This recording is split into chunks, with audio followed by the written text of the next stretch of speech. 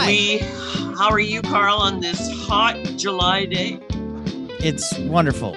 I'm doing a lot of things inside. I'm golfing at the galleries later today at the Sheldon. Do you know what that is? No. Oh, it's an art installation that is also mini golf. Yes, I have. Chris knows. Yeah. It's like putt golf when you putt between exhibits. Yeah, well, no, the exhibits are actually the art pieces. The art pieces are actually the exhibits, and this is their fourth or fifth year. If it's the fifth year, I've gone 4 years. So it's great, and it's interactive, and it's inside. Yes. That's Chris Clark, and we'll talk to our other guest, Joey Paleo, about the St. Louis Filmmakers Showcase. And then around minute 42, we'll talk Thor, Love and Thunder. And then around minute 52, we'll talk James Caan. And then around minute 51, we'll talk Phantom of the Opera. And then around minute 56, we'll have our theater roundup. That's Chris Clark. Hi. Yes, hi, Chris. We're going to talk about the annual... Is it 22nd annual? Let's get it straight. Get it right. Yes. St. Louis 22nd. I can't believe it. It's been, clicking over into 2 decades. We did not initiate the event, as I think you know, but 22 years. I think over 1,800 films thereabouts. And I got to get an intern one of these days to count it up. But that's my rough math. Is about 1,800 or so films from St. Louis filmmakers. That's not a small number. No, it's remarkable. And it's going to be the 2 weekends, July 15th through 17th and July 22nd to 23rd. So we're really happy you're here because the last couple of years have been virtual. Yes. And that was we did the best we could.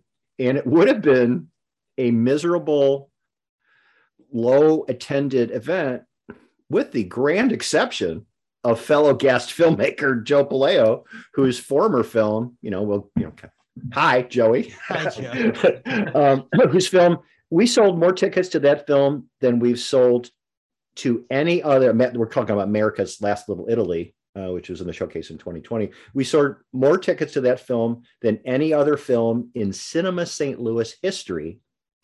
And because it was online, we sold tickets in 8 countries, including Italy, of course.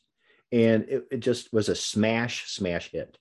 So his next film, how does that feel, Joey? Yeah, no pressure there, buddy. To be the savior of the St. Louis Film Festival. St. Louis Filmmakers Showcase during quarantine. Yeah, it's I'm definitely happy about it, and we all would have loved to have been, sold out a bunch of shows in an actual theater, but life got in the way, and you didn't want to wait, and you agreed, that we didn't know how long waiting would be, so you would have preferred it, and we talked about, should we wait? We would have had to wait 2 years. Yeah, and we would have ultimately wound up in the same spot the following year, and lost some momentum. So it all worked out for the best, and then it wound up in stores. I know on it was Channel at 9. my local Schnucks. It was right in the a display at the local Schnucks. I even took a picture of it. Yeah, and I like Carl's grandparents grew up on the. No, they didn't. They were Sicilian. They were not allowed on the hill, as Joe knows, because the Sicilians were treated very unfairly. Where did they stay? They stayed farther south.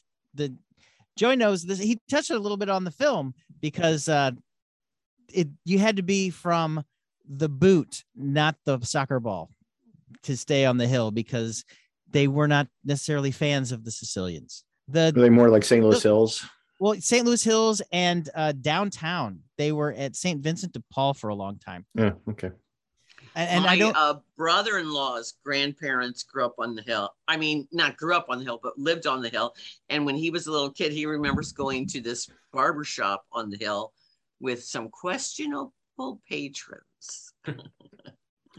I noticed secrets. He's staying quiet on all of these controversial topics. Yeah. The film's over. Yep. But did it do very well for you in its life beyond the festival, Joey? Yeah, it did incredible. Like Carl mentioned, we went on PBS locally, and then it got picked up by a distributor for called NIDA that goes to national PBS, so stations all across America showed the film. I think at last count, they told me, I think it had been like on 50 or 75 stations around the country that it had actually shown on. And then it was also, it still is available to rent or buy on Amazon Prime. And that did very well. I think we've got over like 360 reviews. It's still got close to a 5-star. I think it's a 4.5 star. It had a 5-star for a long time. So, I mean, people watched it, people enjoyed it. And, it was just, I think it's one of those stories that not a lot of people outside of St. Louis were aware that, St. Louis has this incredible Little Italy, the Hill. And so, bringing that to the attention of people was definitely a great experience. Now, that's an example of a film that I think it would have wound up mostly in the same spot anyway and had some national exposure. But I was just happy to be part of the premiere process and, to be a fine example of a St. Louis, filmmaker making something. And, maybe the exposure did help you. I think so. Sure. I'd love to claim a little bit, but, the film, speaks for itself. But, it all, helps. We have a great relationship with Channel 9. And films that wind up getting on there, sometimes things that they've even produced, like wine tasting in Missouri is going to be on there for sure. Right. So Joey's got a new film. Yeah, let's talk about that. That's why we're here. A new family, and it is about a new home. I'm sorry, I keep saying a new family, a new home. It's about the Bosnian experience in St. Louis. So tell us about that. So after we finished the Hill documentary, a lot of people would come up to me and time again would want to pitch me on what my next documentary should be. And I'd say 9 times out of 10, the Bosnian story was what was being mentioned. And so I began looking into it and kind of researching the Bosnian War and the need for all these refugees to come over and why they ended up in St. Louis. So I thought that it was an extremely interesting story as well as very relevant. At the time, a lot of Afghan refugees had started to come over. So I thought that was a good correlation. And then obviously in the post-production process, that's when the war in Ukraine started. So, and all of the parallels that the Bosnian War has to that war. So I think that the film is extremely relevant. And, it's just something that a lot of people in St. Louis, I think there's a lot of maybe myths that we wanted to try to bust or things that, rumors that start and then they kind of just stick. I had heard a lot of these rumors and so I was interested in kind of finding out what is the true story here, what actually happened. And I think we do that in the film, explaining that. The parallels between it and America's Last Little Italy, the reasons, there wasn't a genocide necessarily, there was a war, but it wasn't a genocide like in Bosnia, but this mass migration of an ethnic identity to a place that they really and called home. St. Louis, in the early part of the 1800s and the building of the Hill is not so different than this big migration, and they kind of built up parts of South St. Louis.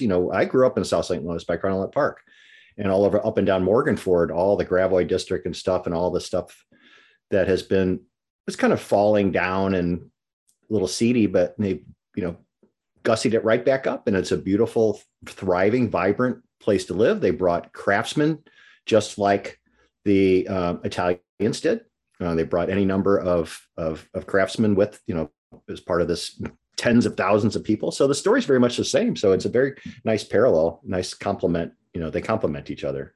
And the Bevo area has just been researched. That place was, St. John's High School closed down. Yeah, it was a ghost town. It was a ghost town. A dusty ghost town with a dart shop and a couple of seedy bars and and a dirt, giant nothing. Windmill that was unoccupied. Yeah, but now it's a thriving, bustling place. And then the second migration out to the promised land that is South County. So it's changed a lot. The grocery stores started having aisles of specialty ethnic food. The on Gravois, there is a Bosnian Chamber of Commerce. I lived in Bevo / Holly Hills neighborhood for a while with many Bosnian families who are delightful to talk to, and they love this country. When I worked at St. Louis Community College, I was a tutor in the writing center for a time, and I had this nursing student's paper, and he had to share his life, and he was from Bosnia, and he talked about he came here, did not know English. They met him at the airport with a sign, the International Institute, which does so much for so many people, and they got him an apartment. They got him he got a job at a butcher shop. He walked 2 miles a day. He learned English. He got a second job at Schnucks as a cashier, and he told me he was so nervous about losing his job that he didn't even take a break. Well, and cut to a year later, he's sending money home. He's working as an interpreter. He's enrolled in nursing school. He had, he slept on his floor because he had no furniture. And you just think of how hard people work to be here. So I hope that you have got all these very rich and varied stories in your duck. Oh yeah, there's a lot of stories like that. Well, I think it's easier. My Bosnian friends are the second generation. They're not the ones who first came here in the 90s. These are their kids who came when they were a little bit older, but they're in the workforce now because, it's 30 years later. It's another generation that's gone through here. And one of them almost into a third. Almost, yeah. And I have one that is a vice president of a bank, and another friend I work over with at Enterprise Center at Blues Games. For a long time, I thought she was German. And then I realized, wait a minute, she's Bosnian, because their accent is European. It's not necessarily Bosnian. And I didn't care one way or another. She's a nice person. So St. Louis is knocked for being racist sometimes, but we've been very accepting to the Bosnian community. Definitely. And many communities, like you mentioned, the International Institute, there are any number of African and Middle Eastern, name a region. There are a representative community of people here from just about everywhere in the world.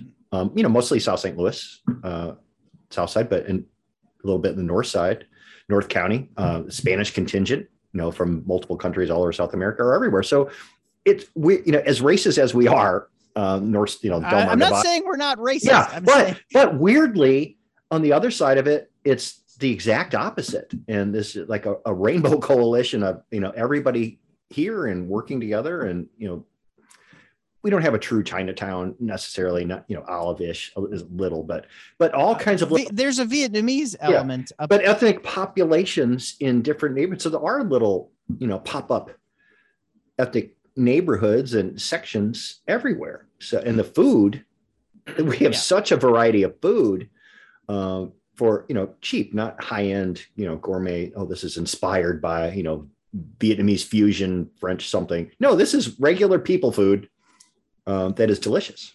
Well, look, Balkan Treat Box is frequently on the top 10 lists or the top restaurant lists in St. Louis.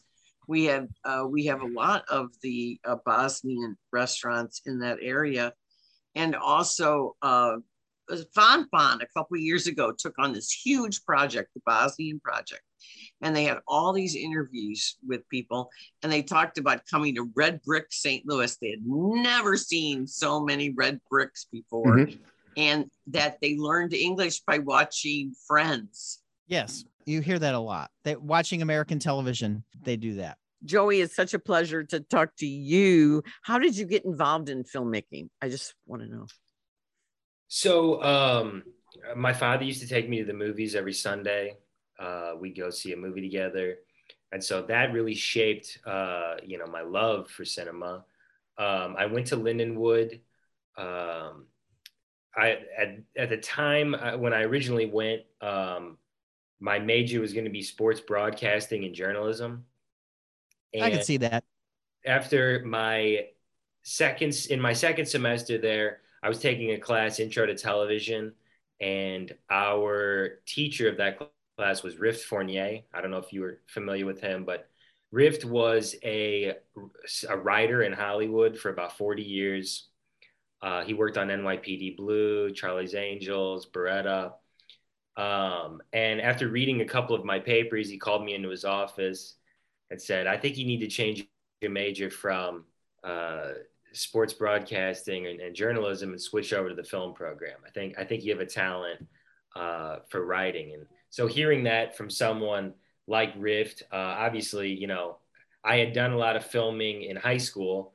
I remember when we got our first digital cameras, and they got the Adobe Premiere suite, so we were able to start editing.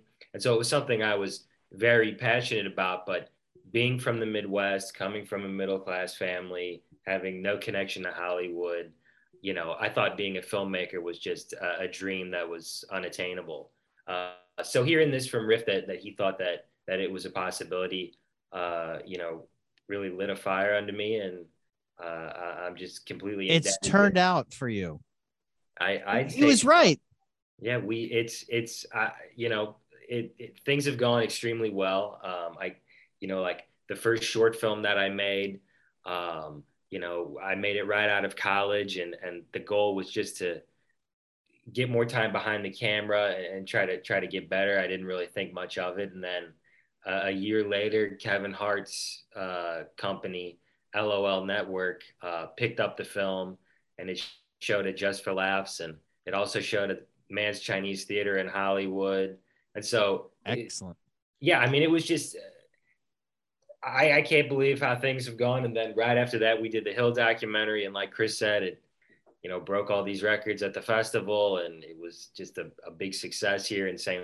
Louis and beyond. And now we've got this new one, and we hope to kind of just, you know, keep the trend going of we do a film and people enjoy it, and they, you know, it's so difficult to try to get people to watch your film. We haven't had that problem, which is, you know, it's been incredible that people have kind of flocked to the stuff that we've produced so far, and hopefully a new home follows that trend. Well, that's great. You think you're going to stay in the documentary world, or you're going to branch over to the narrative? Well, so Top Sun was filmed as a mockumentary so that we could save money. And then we were trying to make that as a feature film, but the budget was looking like it was going to be something that was pretty high. So then we did the documentary. I mean, just there's no doubt making the documentaries are more cost effective because I can do so many of the jobs, as well as my co-producer. So the two of us, basically, Steve Koukouris is my co-producer, and he was on The Hill as well. And then Rio Vitale executive produced The Hill and this film. But myself and Steve, we basically wear every hat. So I do the camera, and Steve does with the editing and the music, and we do the motion graphics. And so we're able to do all of these jobs and don't have to, you know, hire out to do them. So the documentaries are cost effective, but also, you know, if you would have told me while I was at Lindenwood that I'd be making documentaries, there's no, you know, at that point in time, documentaries, I don't want to say that they were seen as less than narrative film, but it's a different kind of filmmaking process. Definitely. And, you know, documentaries have just taken off in the last 10 years since I went to school. So now it's extremely viable to make a documentary and then have people watch it, which was extremely hard, you know, 10 years ago. So would you get into true crime? We looked at, that was actually going to be the next film that we were going to do, was a true crime documentary. Then this Bosnian one, the more I researched into it, I thought that it was a perfect follow-up to The Hill, similar in tone.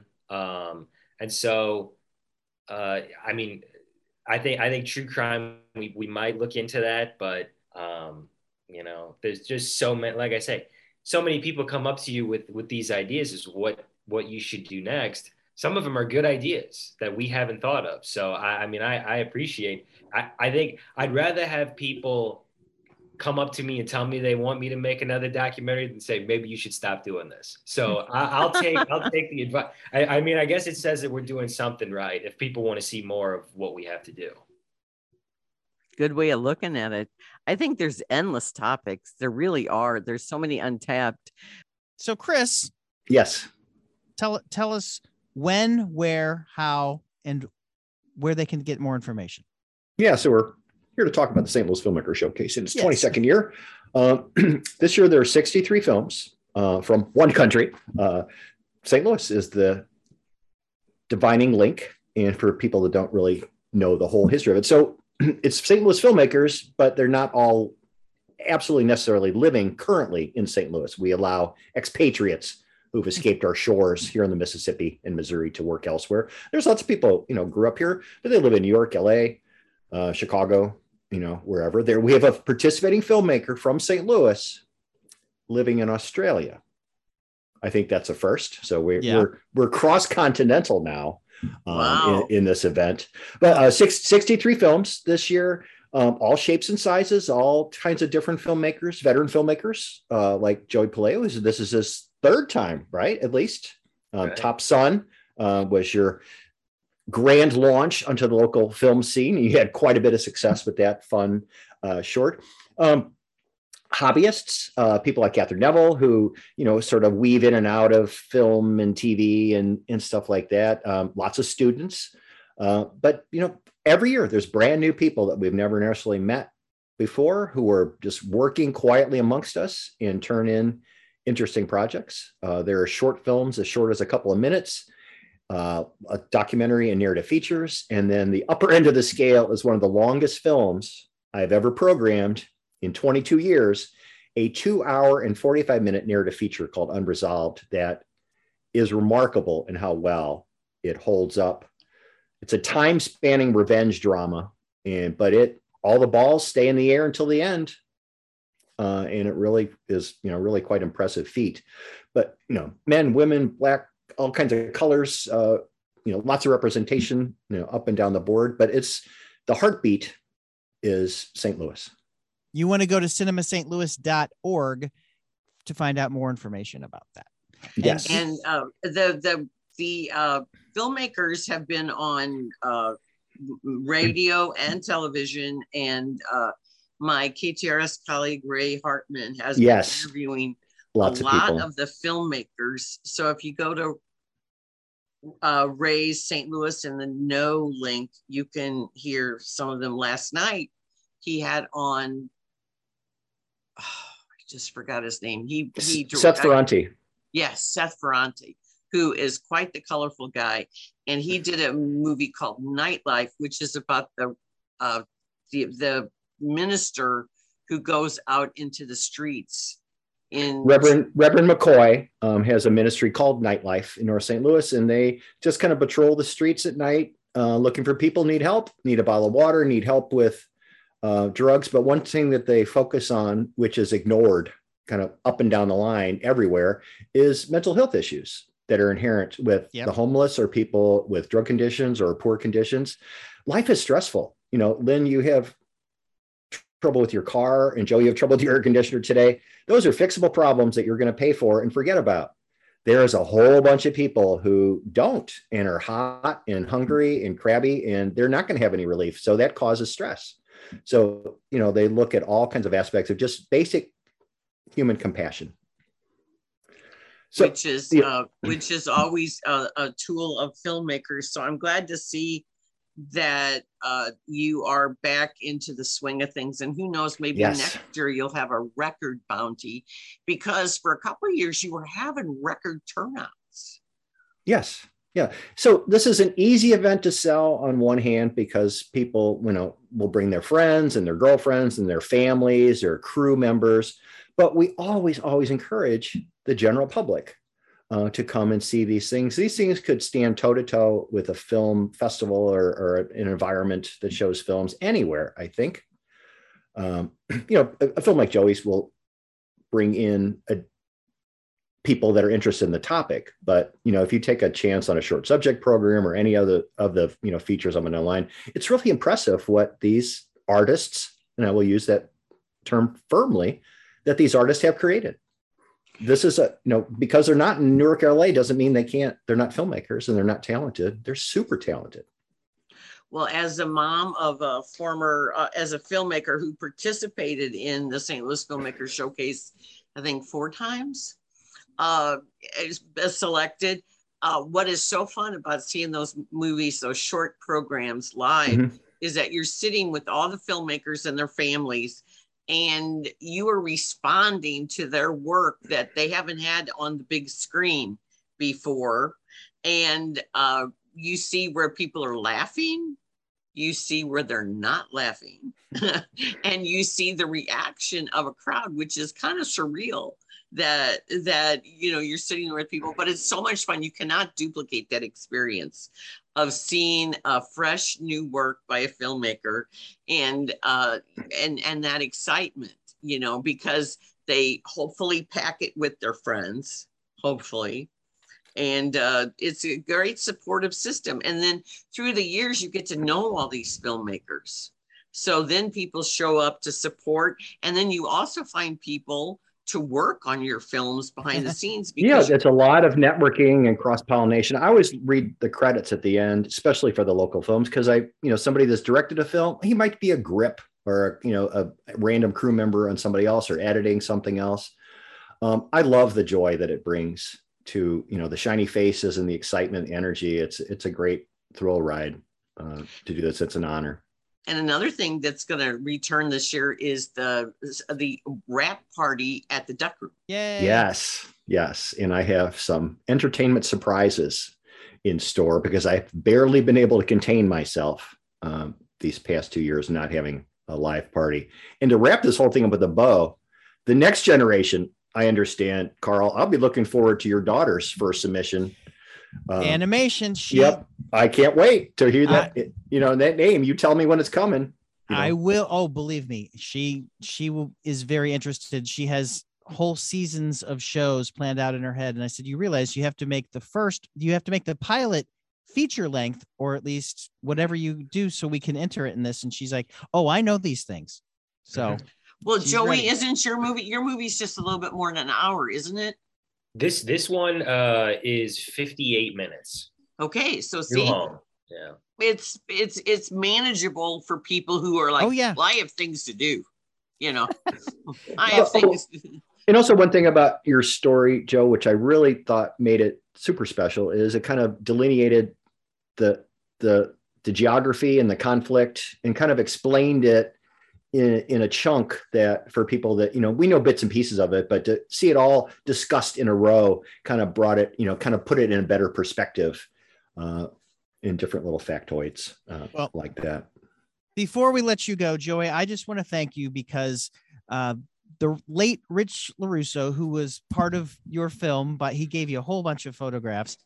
When the film was finished, everything was virtual, and Richie got to see the final film before ALS took him from us. So I want to thank you for including Rich, because he's in the credits and he really enjoyed that. And his wife still sells the film at the restaurant.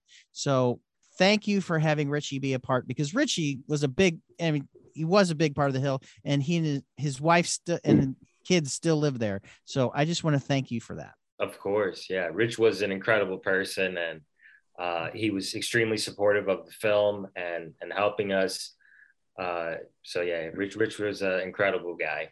We put it, he couldn't leave his living room. So we plugged in my computer and he got to watch it, and it made him very happy. And he and his brothers were arguing about, don't you remember this thing? And so I had to pause it for a while they argued, but that's the Hill. That's Italians.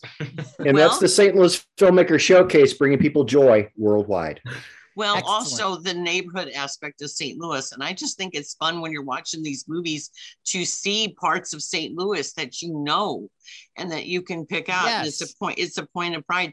But Chris will announce at the wrap party the movies that go on to the St. Louis Filmmakers Show. I'm not St. Louis International Film Festival. So in case you'll have a more opportunity to see the movie. But Joy, where is your website and where can people access what all you do? Yeah, so we'd like people to go to our Facebook page. It's facebook.com/anewhomedoc. And that's also the tag on our Instagram and Twitter is at both of those places, just A New Home Doc. And there you can see, you can get all of the details as to how to see the film and keep up with us and get more details. So our film is going to be showing Sunday, July 17th, 5 p.m. at Brown Hall at Washington University. So hopefully everybody out there listening, this interests them enough to come out and watch the film and really get that communal experience that you get watching a film, in a packed theater. We're so excited to have that experience again after we weren't able to have that for the Hill documentary. So we're really looking forward to premiering this film at the showcase. Chris, I want to say thank you. And I wish you guys the most success because it's been tough for you guys the last couple of years. I've hated it. I've been miserable. I did not like it at all. We did what we could. And there were bright spots, like America's a little bit. And I talked to lots of people all over the world on Zoom calls, interviewing filmmakers, but for Fuchs' sake, I want to be in a theater with a microphone and a crowd and smell popcorn and hear noises and hear people tell bad jokes and listen, to laughter and see people's faces, with bright shining faces or abject horror at what they've just seen. I want to see a reaction. I want to, feed off the energy. It's what I do. Can't wait to go back. Horror. And we got to give a shout out to Joey's alma mater, Lindenwood, because he worked with our esteemed colleagues, Peter Carlos, and Ben Scholl, right? Scholl. He goes, But it's at Washington University's Brown Hall Auditorium. So go to cinemastlouis.org and you will find out everything about it. And if you want to see more interviews with the filmmakers, you can go to my website, poplifestl.com. We're going to have all this weekend and next week, we're going to be featuring of directors with a Take 10, interviewing them about their lives and their projects. Exciting. So, Chris, have you seen anything new recently, or have you been just stuck in Cinema St. Louis world?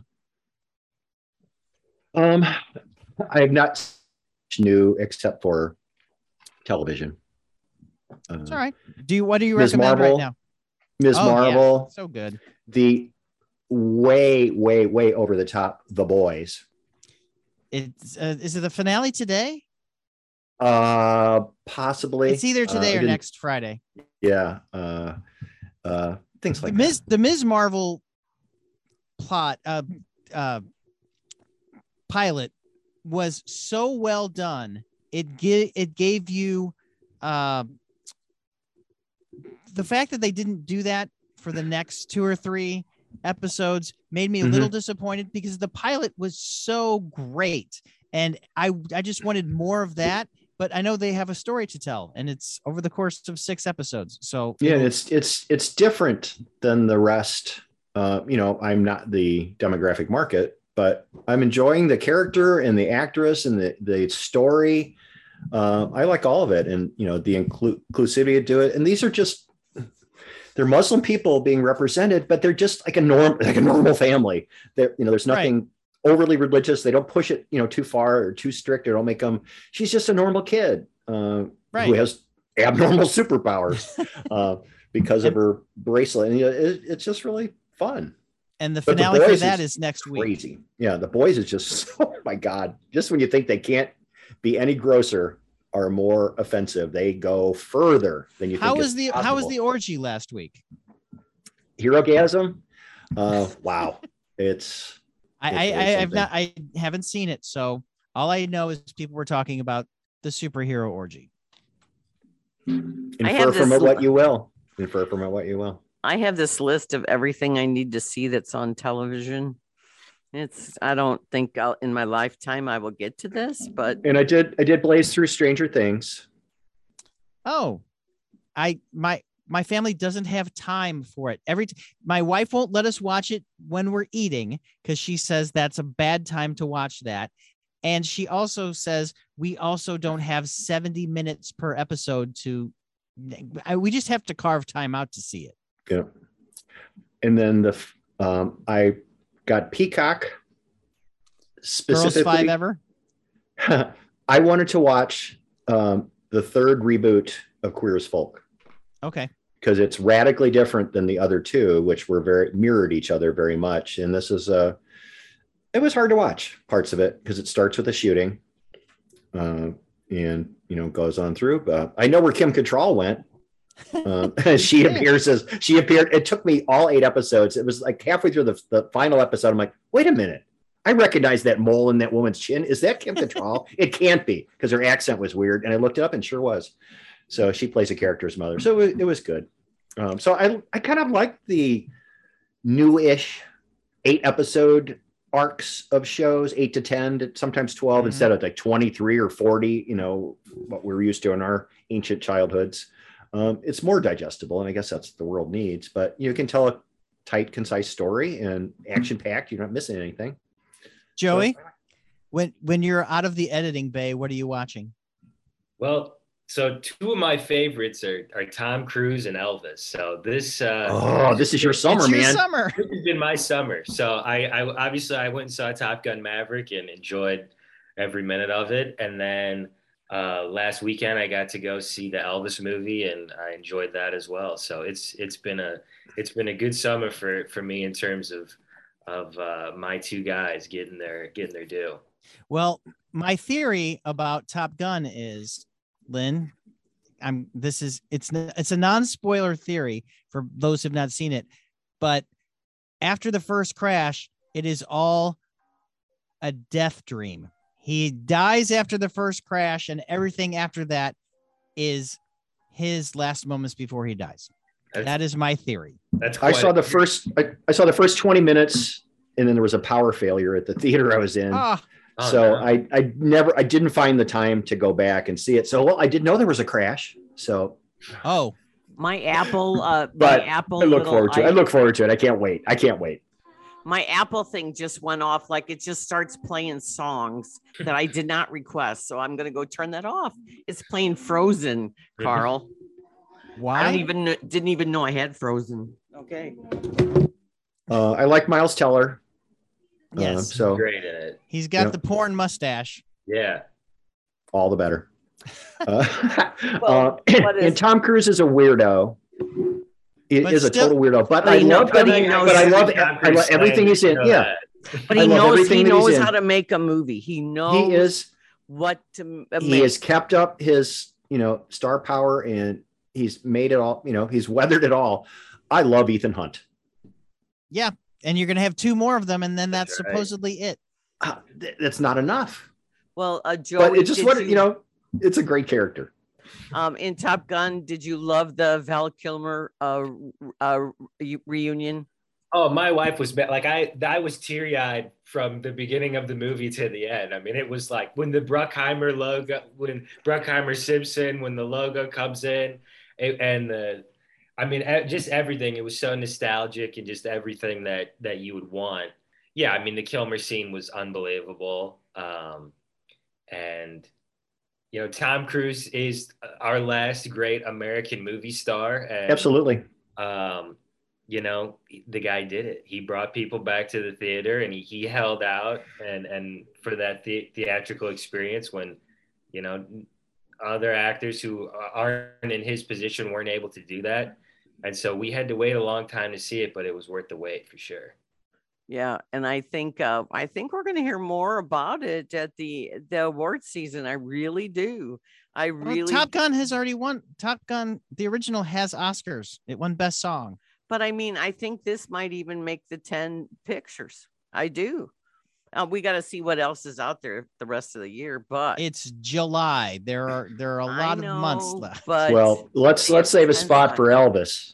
Yes. please. Yes. Which I haven't seen yet either, but I can't wait. I love Baz Luhrmann very much, and I can't wait to see this. Well, Baz aims for the fences, and Austin Butler hits it out of the park. Yeah, Baz doesn't do anything subtle in this film.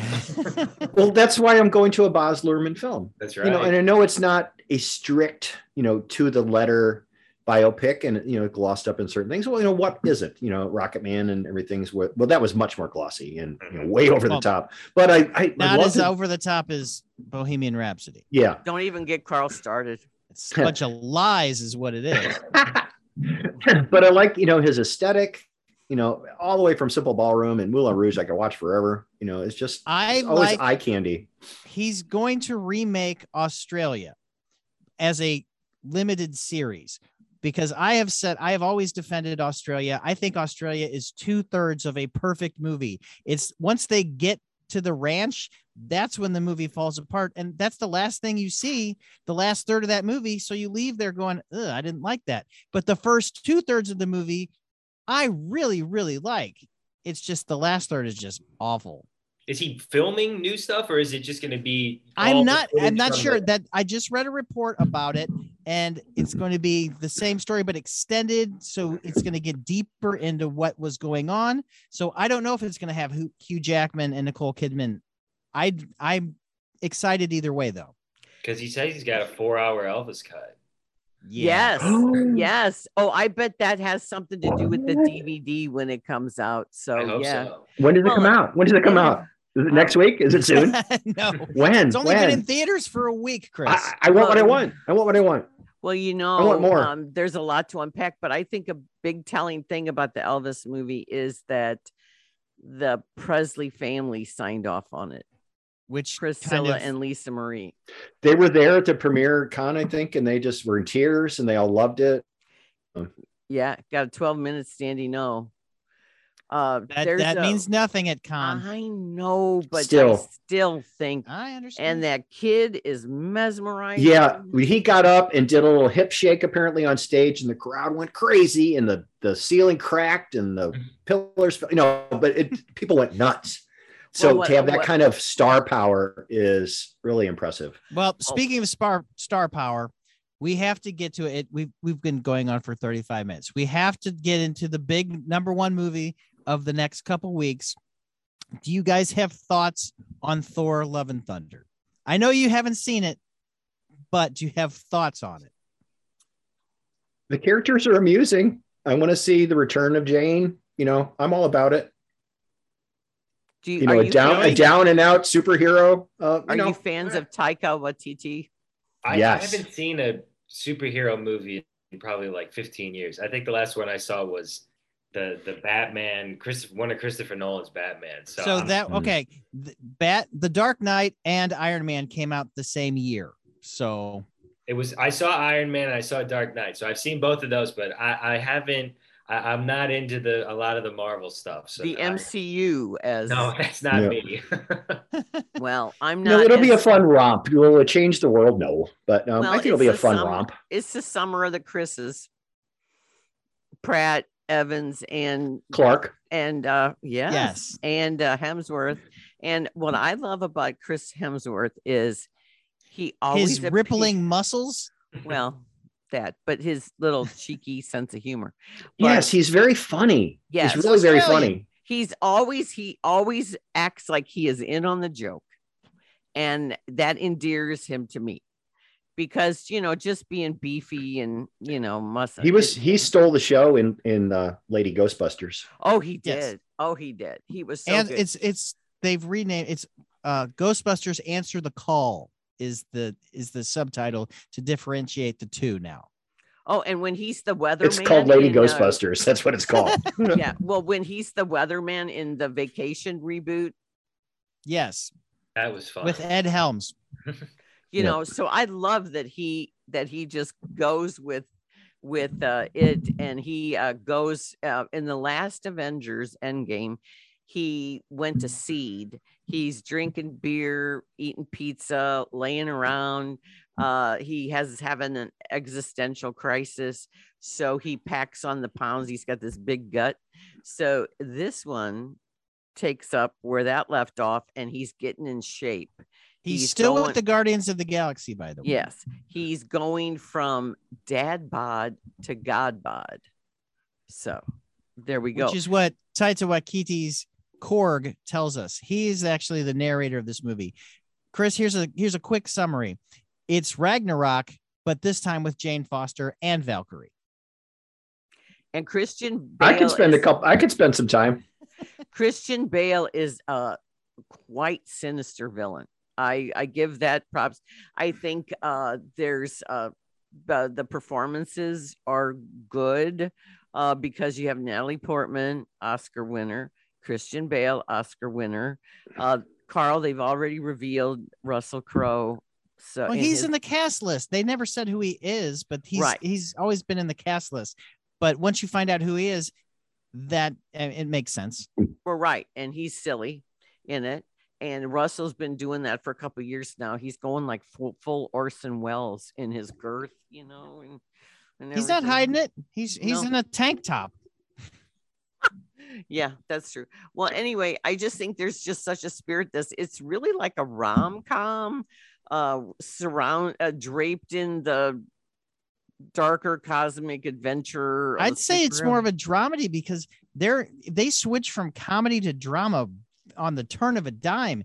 I don't think that Taika actually pulls that off. I don't think the fact that they go from tonally, it goes from superhero funhouse to serious drama at the drop of a hat. It's jarring at times. Well, they do push that PG-13 full because they kidnap children. And it starts with a child's death. Everybody, yeah, Gore the God Butcher. That's the name of Christian Bale's character. Can't be more transparent there. Kidnaps children, the children of Asgard, which now Thor has Asgard is a state of mind, not necessarily a planet anymore. Well, so they have to kidnap that, but there are some gruesome things, and so I think they're pushing it as a family film, but for little ones, I think that's a little concerning. But I think for the most part, Taika Waititi straddles that well. But I do agree with you. My colleague at the Webster Kirkwood Times, Kent Tenchert, he had issues with the balance. He didn't think they quite pull it off. And I think I don't know if this was Disney. Taika's last project, Our Flag Means Death. Yes. Is very gay friendly. This movie takes that to another level because, they knocked Ragnarok for Valkyrie's supposed to be gay. They bring that out a lot in this movie.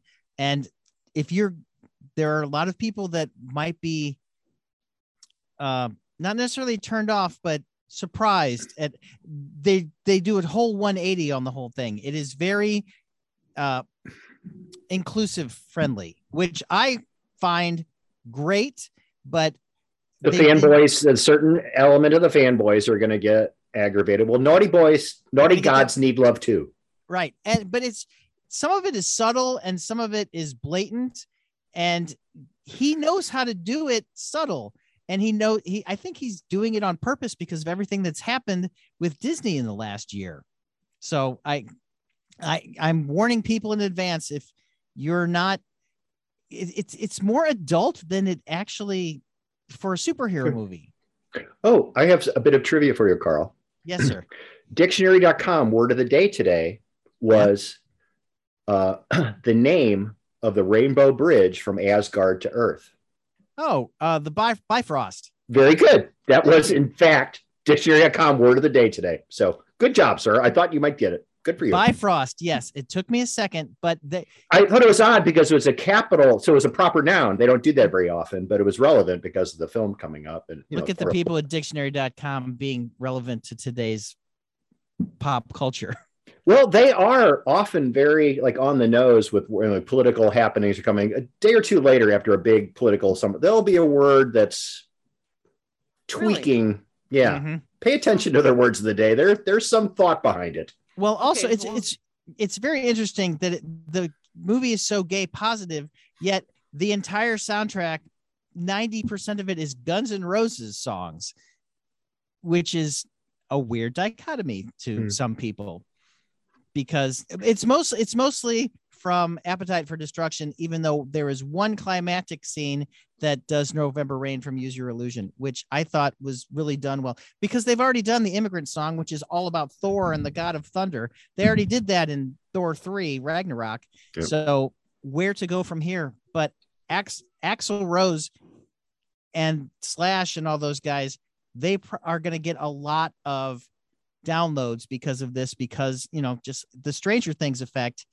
These kids that don't know Guns N' Roses are going to, just like in Guardians of the Galaxy, all these Marvel movies, if they have soundtracks, they do very well. So look for Guns N' Roses catalogs to shoot up iTunes and Spotify lists. Only quasi related. The best cover song of all time is Live and Let Die. Oh, by Guns N' Roses. By Guns N' Roses. I thought you were going to say Sweet Child of Mine by Sheryl Crow. Nope. Live and Let Die. I'm going to go on a limb and say it's superior to the original. Wow. See, I just saw Paul McCartney. Which I like, and I like him, but I think what Guns N' Roses did with it just made it really deep and guttural and superior on the Grosse Pointe Blank soundtrack, by the way.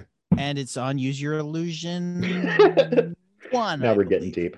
Well, the Grosse Pointe Blank soundtrack is one that I have the CD of. So I do too. I have to go look it up. The long threatened sequel may never happen, but maybe someday it will. Well, it's because John Cusack has never done a sequel. He never has done a sequel. I believe that's still true. He never does them. So that's why he's not in Hot Tub Time Machine 2. But he's, of all of his famous films, I think it is still true that he hates doing sequels and won't do them. Well, the Grosse Pointe Blank soundtrack, to me, the best song on that is Under Pressure. Yes. I mean, it's one of my favorite soundtracks. That and it's got the Violent Femmes on it too. Yes. Let's stay in the sun. So speaking of music, well, before you guys leave, we have to ask you, because James Caan died yesterday at age 82, and I know everybody just immediately thinks Sonny in The Godfather. That's not true. There's an entire generation that does not think that. Well, they think he's Buddy's dad in Elf. But those that were alive when he made the 1971 ABC Movie of the Week, Brian's Song, which is famous for reducing grown men to puddles of tears. Billy D. Williams put out a picture of them recently and said still teammates. And then he reposted it yesterday. Well, the tributes are really coming. Al Pacino wrote about it. Have you guys seen The Offer on Paramount Plus? It's totally worth all 10 episodes. I started it and I didn't get very far. I got distracted with, my day job, but I was enjoying the story very much. You will just again, my boy Miles Teller in there again. Yes, well, you will love. To me, Dan Fogler as Francis Ford Coppola and Matthew Good as Robert Evans. It is brilliant about 70s filmmaking, because at the same time they're okay and everything for The Godfather, they're dealing with trying to get Chinatown greenlit, trying to get Paper Moon done, it just shows that whole 70s film vibe with all these guys, and it's just brilliant. And then it has the mob, but the best scenes to me are the ones involving Pacino and Brando, and Sonny isn't in as much as they are, but the character playing James Caan has a couple key scenes that are wonderful, and I don't want to spoil them, but if you love movie making, you will love this, and especially if you like to see the actor's process. And they ask James Caan to do something in this one scene, and it's just really fun. So you've got that, but they wanted him to play Michael. And he was famous for turning down roles. They wanted him for Apocalypse Now, and he turned it down. And there was another famous one that he turned down too. But he was famous. He's like, I don't want to do that. And well, one of his movies that I hope gets more traction now that he's deceased is Thief, Michael Mann's feature debut. I don't know that I've ever seen it, so that's on my list. Is it on streaming anywhere currently? I believe it is. Well, it was on Amazon a couple months ago. Okay, I'll find it. But here's my public service announcement, Lynn. I'm going to do it again. Just Watch is a website and an app that tells you where everything is. Good. And you also Misery, where he plays the oh my gosh. Yes. Twitter yesterday, of course, they only put up they don't have him talking about writing or doing anything. They only put up the Kathy Bates woodblock scene. That's the only thing that they put up yesterday. So I was forced to watch that again. Yeah. So even though he played tons of tough guys, he's in John Wayne movie. He was in he was an actor for 60 years. Cloudy with a Chance of Meatballs. He was Bill Hader's dad. Yeah, and also he did some rom-coms, which I don't think are very successful, but he was Marsha Mason's he played Neil Simon of all people. That's right. The Goodbye Girl. Or chapter 2. That's chapter 2. And then also he was Barbara Streisand's sequel, Funny Lady. He was Billy Rose. Oh, yeah. Okay, so it's on Roku, Hoopla, Tubi, and Canopy, and Pluto TV for free right now, streaming on all those. I'll figure it out. I think I want to go back and see Honeymoon in Vegas. Hey, let's not forget Alien Nation. He's the bad guy. I have never seen Alien Nation, and when you said that yesterday, Chris, I put it on my list. Yep, Mandy Patinkin. Have you seen The Gambler? Yes, and the original is way better than the Mark Wahlberg reboot. He loved playing Italians, even though he wasn't. He's Jewish. Yeah. One of the movies that I have seen recently, I love these true stories that we've known that I didn't know anything about. And so I just saw Phantom of the Open, which today is on premium video on demand. And I didn't understand that, but I went to Just Watch and it says it's on AMC on demand, but I'm hoping it gets more widespread on digital platforms and video, and I hope so. It's Mark Rylance playing Maurice Flitcroft, Academy Award winning Mark Rylance. The Academy Award winning Mark Rylance, who's just a brilliant actor, and he plays this British folk hero Maurice Flitcroft, who is known for entering the 1976 British Open and scoring the worst score in the history. I saw a trailer for that. Now I know what you're talking about. Yeah. And it played at Frontenac for a week or so, and I totally missed this. This was not on my radar. And so I watched it because it's coming out on video, and it's delightful and charming. Sally Hawkins plays his wife. Rhys Ifans is the Reese. Okay, I always say Rhys because that's what it looks like. Rhys Ifans and our Ifans. I don't even know. We should look up how the guys. British people. It's a very British film. Yeah, he's the bad guy. He's like one of these pompous, insufferable executives because the establishment could not believe this guy had the cheeky audacity to try golf and try it at such a high level. But Maurice worked as a crane operator at a shipyard, and he heard that they might be laying off people. So he was a dreamer and decided, well, hey, I should go for what I want to do. And he watched Tom Watson win the 1975 British Open, and he thought, I'm going to take up golf. And so he gets mocked. He becomes a joke, but ultimately he becomes this folk hero and is celebrated. There was a tournament in Grand Rapids, Michigan, or somewhere in Michigan, where it was the Maurice Flitcroft tournament, and the guy that got the worst score was the winner. Does he get a piece of that, I hope? I hope so. But his story is amazing. In fact, that it's true. And Craig Robert, he's a filmmaker. He was an actor for a while. He was in Neighbors. He directed this charming film that went nowhere called Submarine. and he directs it. But this guy has these twin boys that were disco dancing champions in real life. Okay. And so through this whole movie, they're this modest British couple living in this little teeny home, and the boys are always disco dancing because it's set in the mid 70s, 1976. Yeah. And it is a hoot. And really, these guys did go on to win dancing competitions, but they're always, breaking out disco moves. All right. Excellent. All right, Lynn, we have to go, and so does Joey. Joey, once again, where can we find you online? You can look up the film, both America's Last Little Italy, The Hill, and A New Home. The Facebook pages are, for The Hill, it's, if you would search America's Last Little Italy, The Hill, or facebook.com/thehilldoc. A New Home, you could search A New Home, or facebook.com/A New Home Doc. And then that is both, A New Home Doc is both our Instagram and Twitter tags.